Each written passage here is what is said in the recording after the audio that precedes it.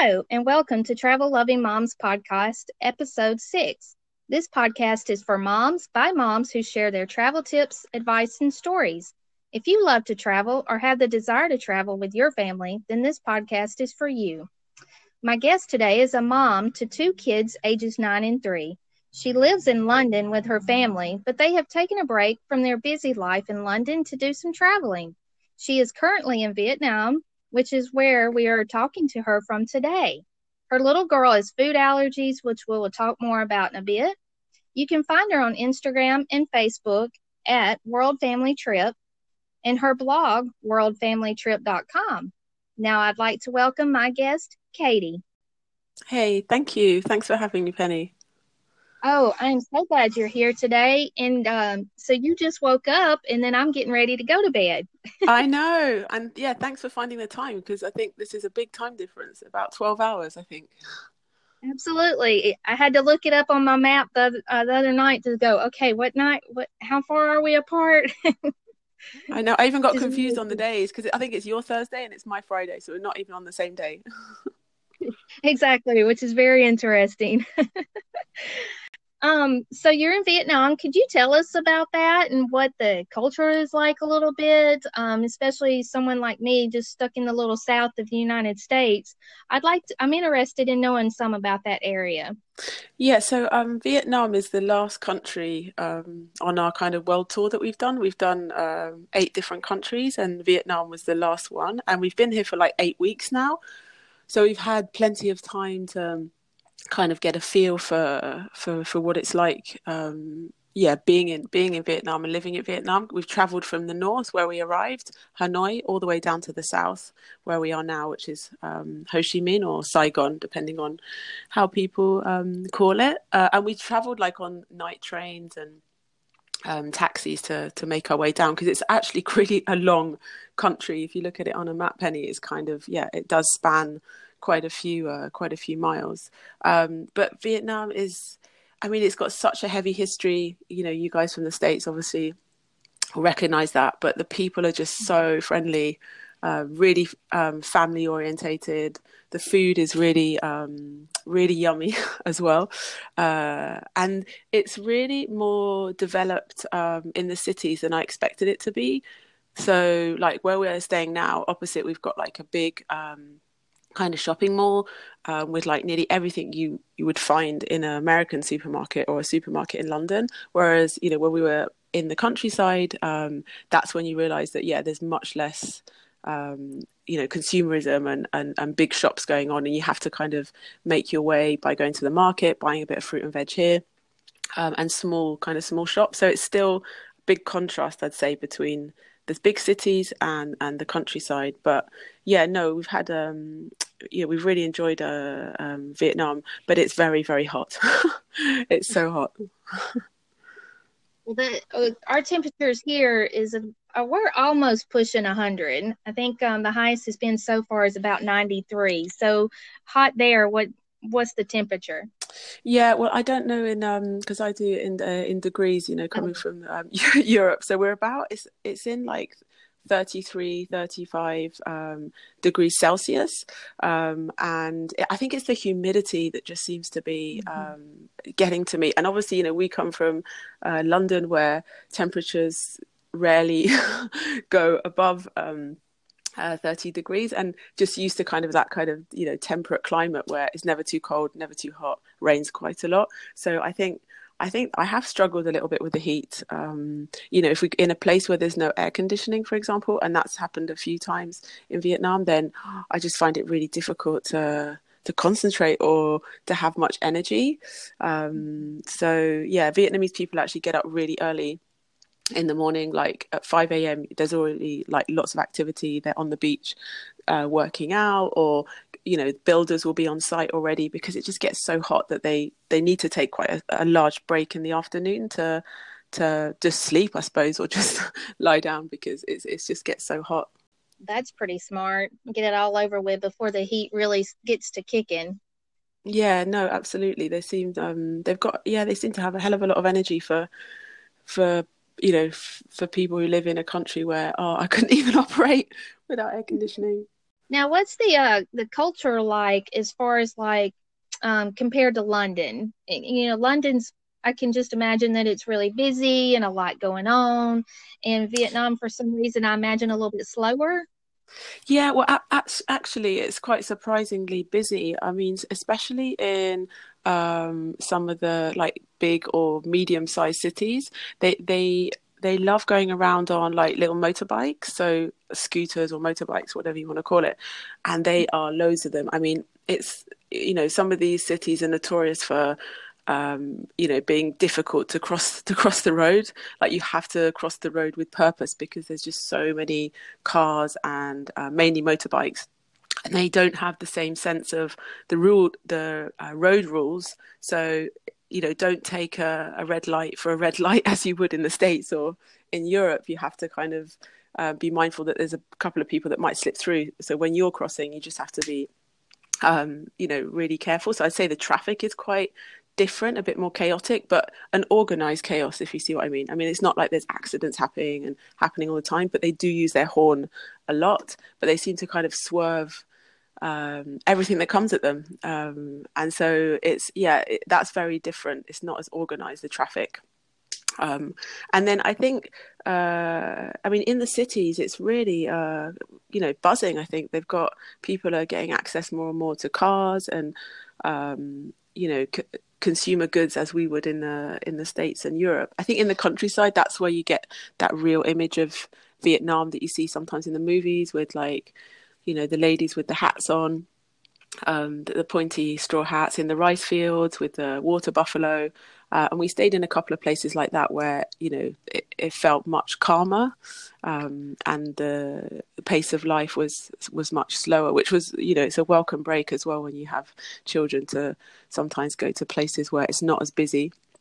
But it's totally different. But at the same time, you feel that they're moving in that direction of, they've got nearly everyone's got a phone in Vietnam. So you'll see like a farmer in the rice field, doing his crops, but then in his break he'll be sitting in his little hammock with his iPhone, checking out the news. Or so there's that contrast that I think my son particularly was like, "Oh, mum, like wherever we go, everyone's on their phones." So that's the same everywhere.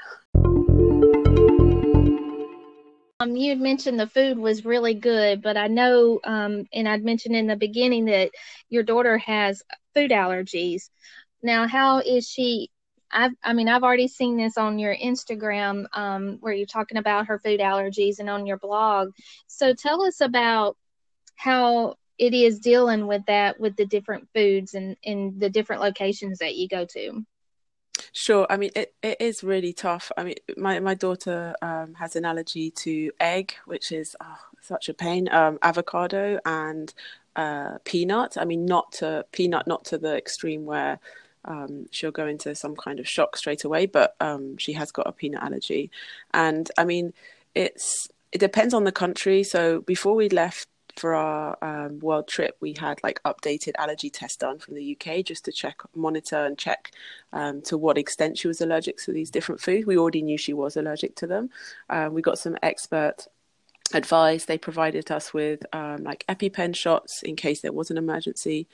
We did loads of research as well on the different countries and translation cards for the different allergens. And then people along the way as well helped us out. So I met a Japanese lady living in Hawaii who I just got chatting to, and she said, "Oh, do you want me to write down in Japanese for you? Yeah, my daughter's allergic to egg."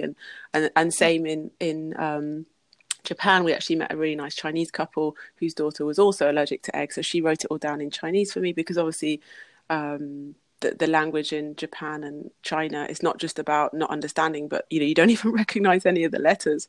So it's been really challenging, and I think even in some of the countries, like we started out in the US, and it wasn't always easy to find, especially the egg free, because a lot of our kind of safe foods that we'd go for, even like pasta or pizza, they tend to put egg in the pizza dough, or you find out that there's a little bit of egg in the pasta sauce. So you have to be really, really vigilant. And towards the end, we've just ended up making her own lunchbox and not even trying to find egg-free or peanut-free options. I mean, in Asia, they use peanut a lot in a lot of the cooking, so we just have to be extra careful. But we don't let it define us. We don't, wake up every morning thinking, oh no, how are we going to eat with Grace? Like we've taken advantage of some delivery apps, so a bit like Uber Eats, but there's an equivalent here in Asia. So we're still able to sample the local food, but we just get it delivered to us instead of going out as much as we would maybe if she didn't have an egg allergy.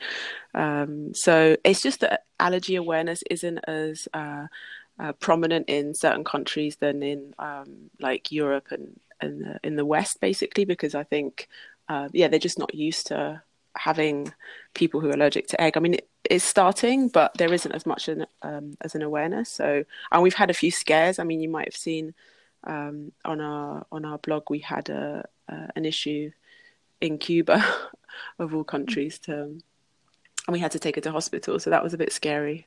Oh, yeah, because you're in a different country, too, and having to go to the hospital. I just can't imagine that.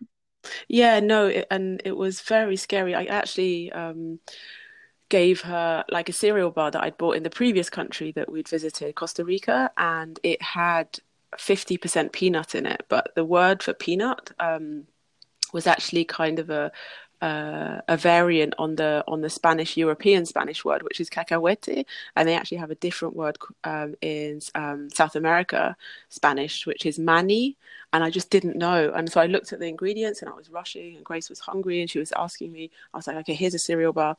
Checked it, didn't see the word cacahuete, which for me was the Spanish word for peanut. And gave it to her, and then realized after a couple of bites that she started coughing, and I was like, oh no. And then desperately trying to figure out what mani meant. And in Cuba there's a lot of restrictions on internet access, so you can't just Google things at a drop of a hat like you can in most places in the world. So that was really scary. We had to give her like an EpiPen injection and call our host for him to take us to the hospital. And I mean, everything worked out fine in the end, and we were very well looked after, but that was really scary. And when you're in a foreign country, as you say, you just think, you panic. Now, do y'all have an insurance that y'all carry with you too that you'd be able to use with the different countries? Yeah, absolutely. So we did quite a bit of research before we left on an insurance company that would cover a trip like this, and including all the different countries that we wanted to go to. So because we knew where we were going, we kind of decided on the countries beforehand.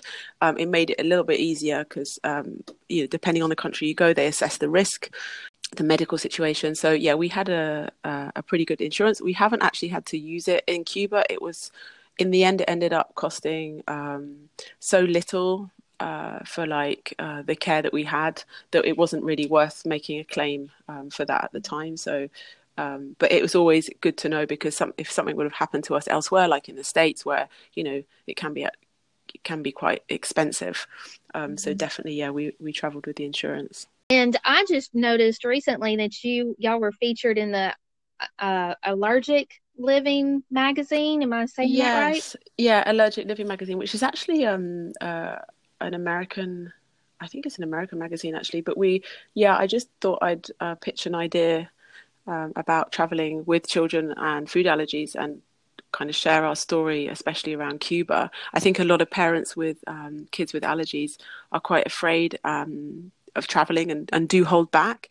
And it was just kind of to say, with preparation and vigilance, it is possible. I mean, I suppose if your child has a very severe allergy, as in if someone opens a packet of peanuts, 2 rows down in a train, it's going to affect you, then okay, that I can understand that might be scary. But if you have, mild to severe, then I think it's absolutely doable with the right advice, and just making sure whenever you get somewhere, you locate where the hospital is, just in case you need it, or you have that number to call, so you can get somewhere in an emergency, basically. But it was really to share our story about how it is possible, and people shouldn't be holding back traveling, whether it's their country or the world, because of a food allergy holding them back. I think that would be a shame.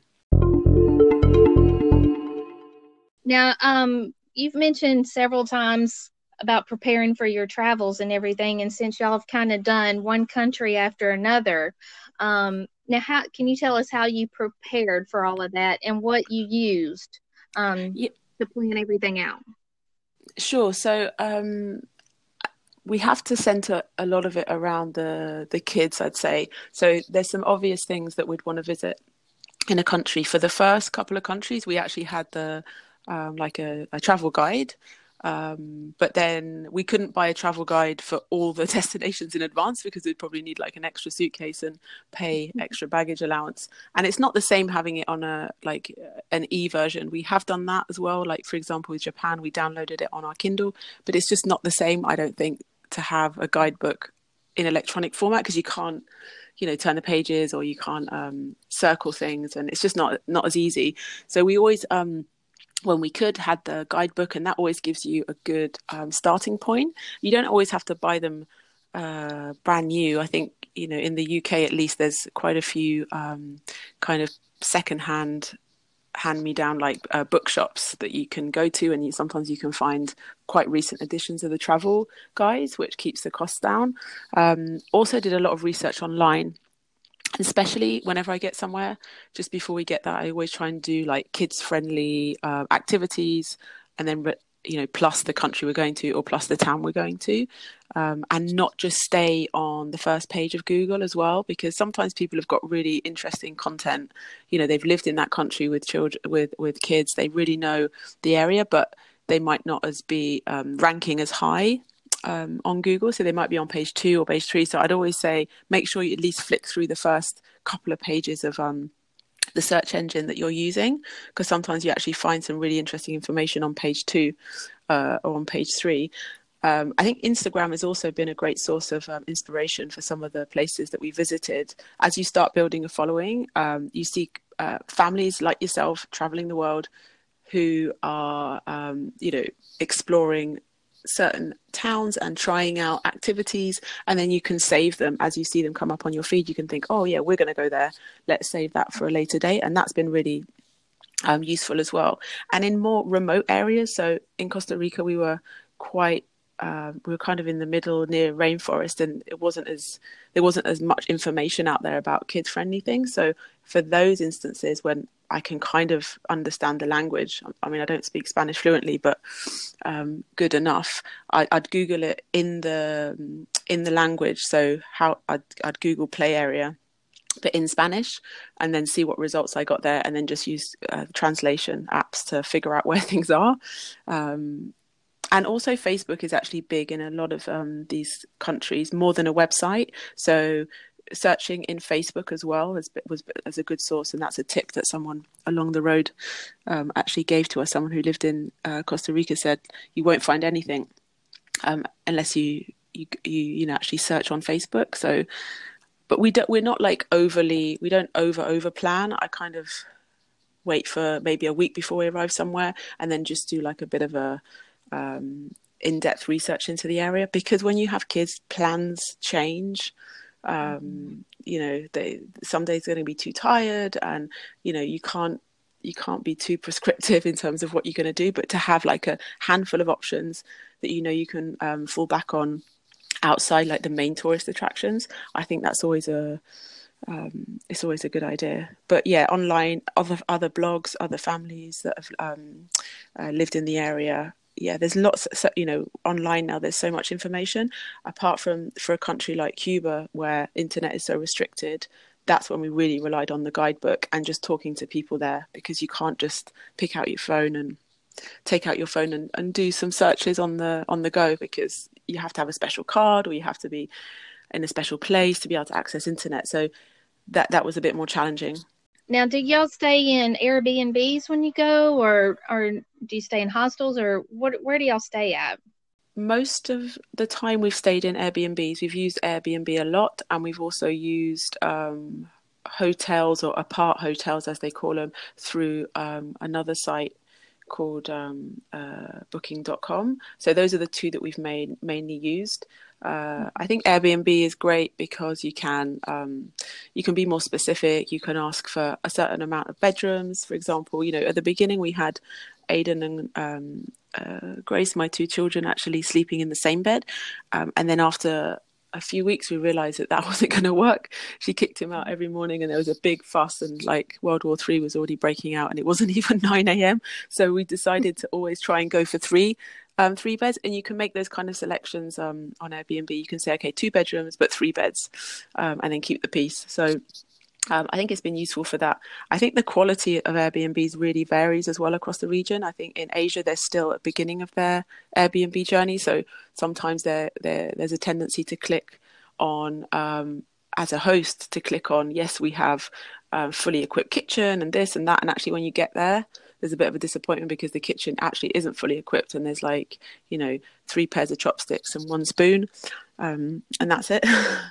And so it's not always, you have to really kind of do your research. And we've had some amazing experiences, and we've had some where we've arrived and we thought, oh, this isn't what we thought it was going to be.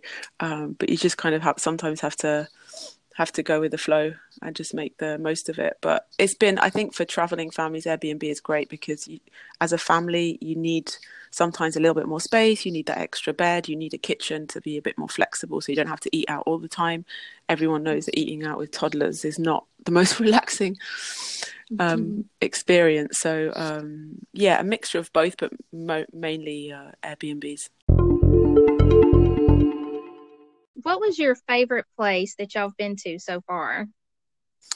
So I think we've been talking about this quite a lot within our family because we know we're going to get this question asked a lot when we get home, and it's really hard. We've been to 8 different countries, and they're so different that it's hard to choose. But in terms of experiences, I'd say there's a couple of things that we did that really kind of stuck with me. We did an awesome train ride in Mexico on El Chepe. Some of your listeners might know that Mexico's got 1 passenger train that kind of goes from south to north, and it's like a 16-hour train journey, stopping halfway through in this amazing little town with great landscape. And that's where I was talking to you about the caves earlier, discovering those kind of indigenous population. So that was really special. And I think I did a couple of whale watching tours, one in Mexico again, St. Ignacio, and once in Canada,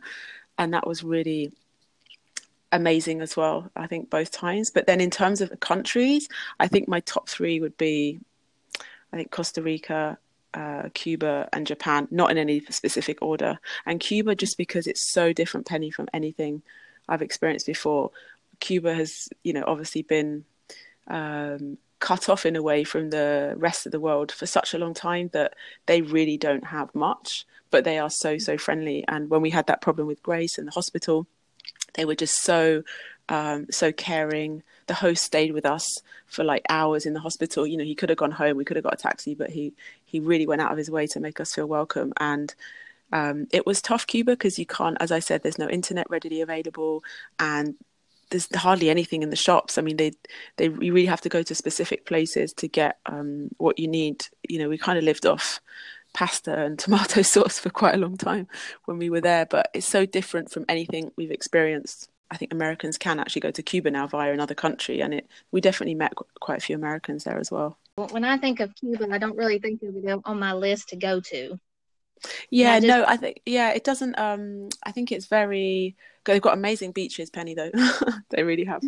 I think it's more of how maybe TV portrays it, the news, not that I watch the news, but when you do hear about it, I think it's just the way that it's portrayed is why. Yeah, absolutely. And I think that's why traveling is, it's amazing, because you're surprised about the perception you have of a country and then actually what it's like when you get there. I think it's very different. Of all the countries, I think we've been surprised every time. How you see it in the news or how you see it in documentaries.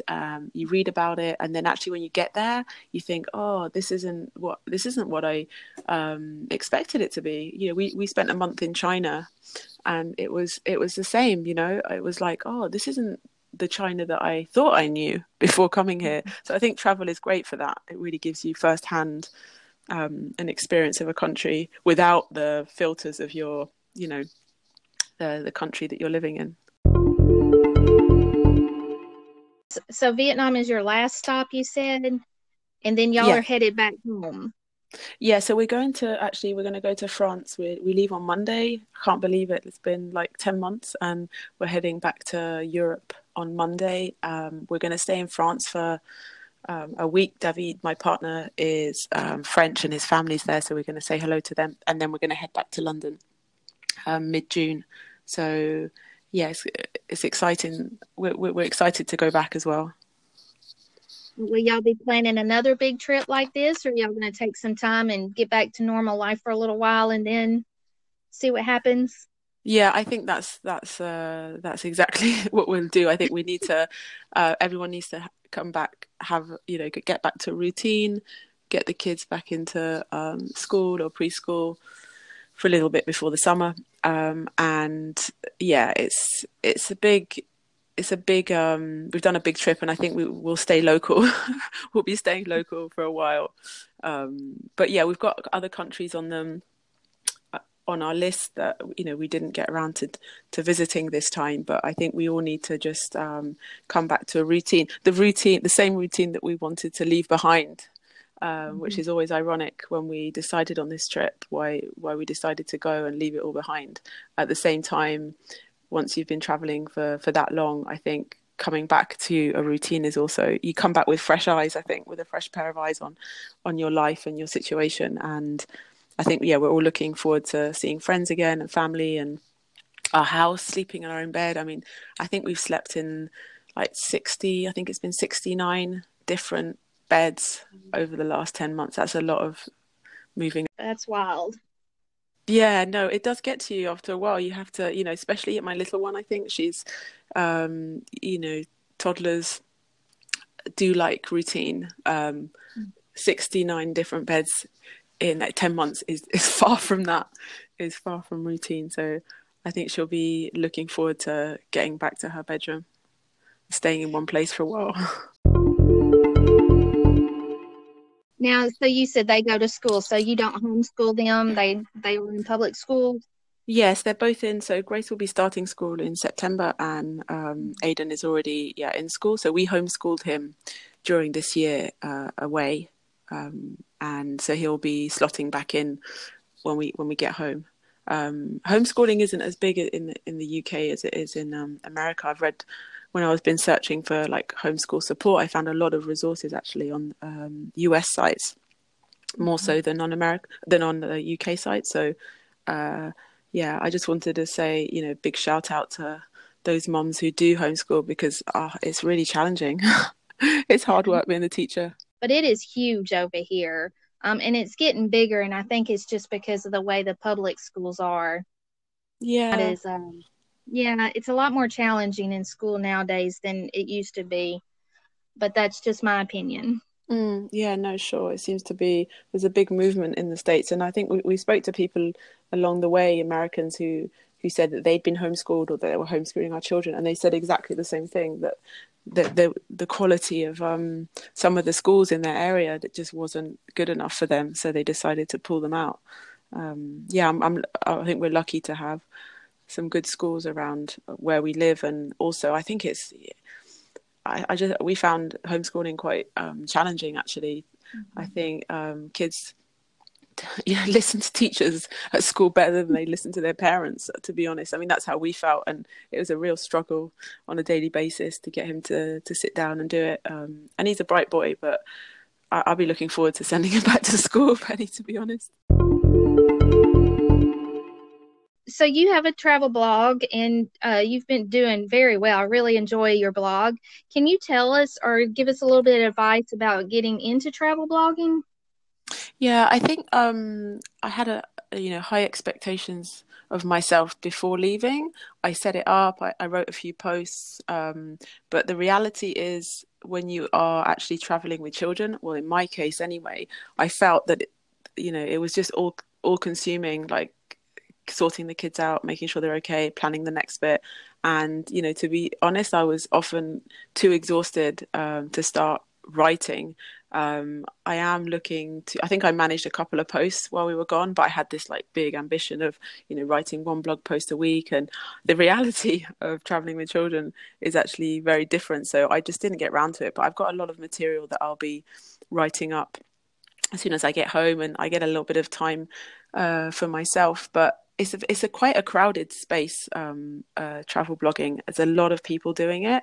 I'd say if you want to stand out, make it useful. So I've tried to do things like, if you're visiting San Francisco, these are the top 10 things that you can do with children, keeping it quite short and snappy, and also being honest and not being afraid to show your vulnerable side. I think there's so much, and I'm sure you've seen it, Penny, looking through other people's Instagram accounts, that all these round the world trips feel so amazing, full of smiley kids and perfect travel days. And the reality for us was very different. And I think I've put a lot of more effort into my Instagram because it's just easier and quicker to do than a full article on a blog.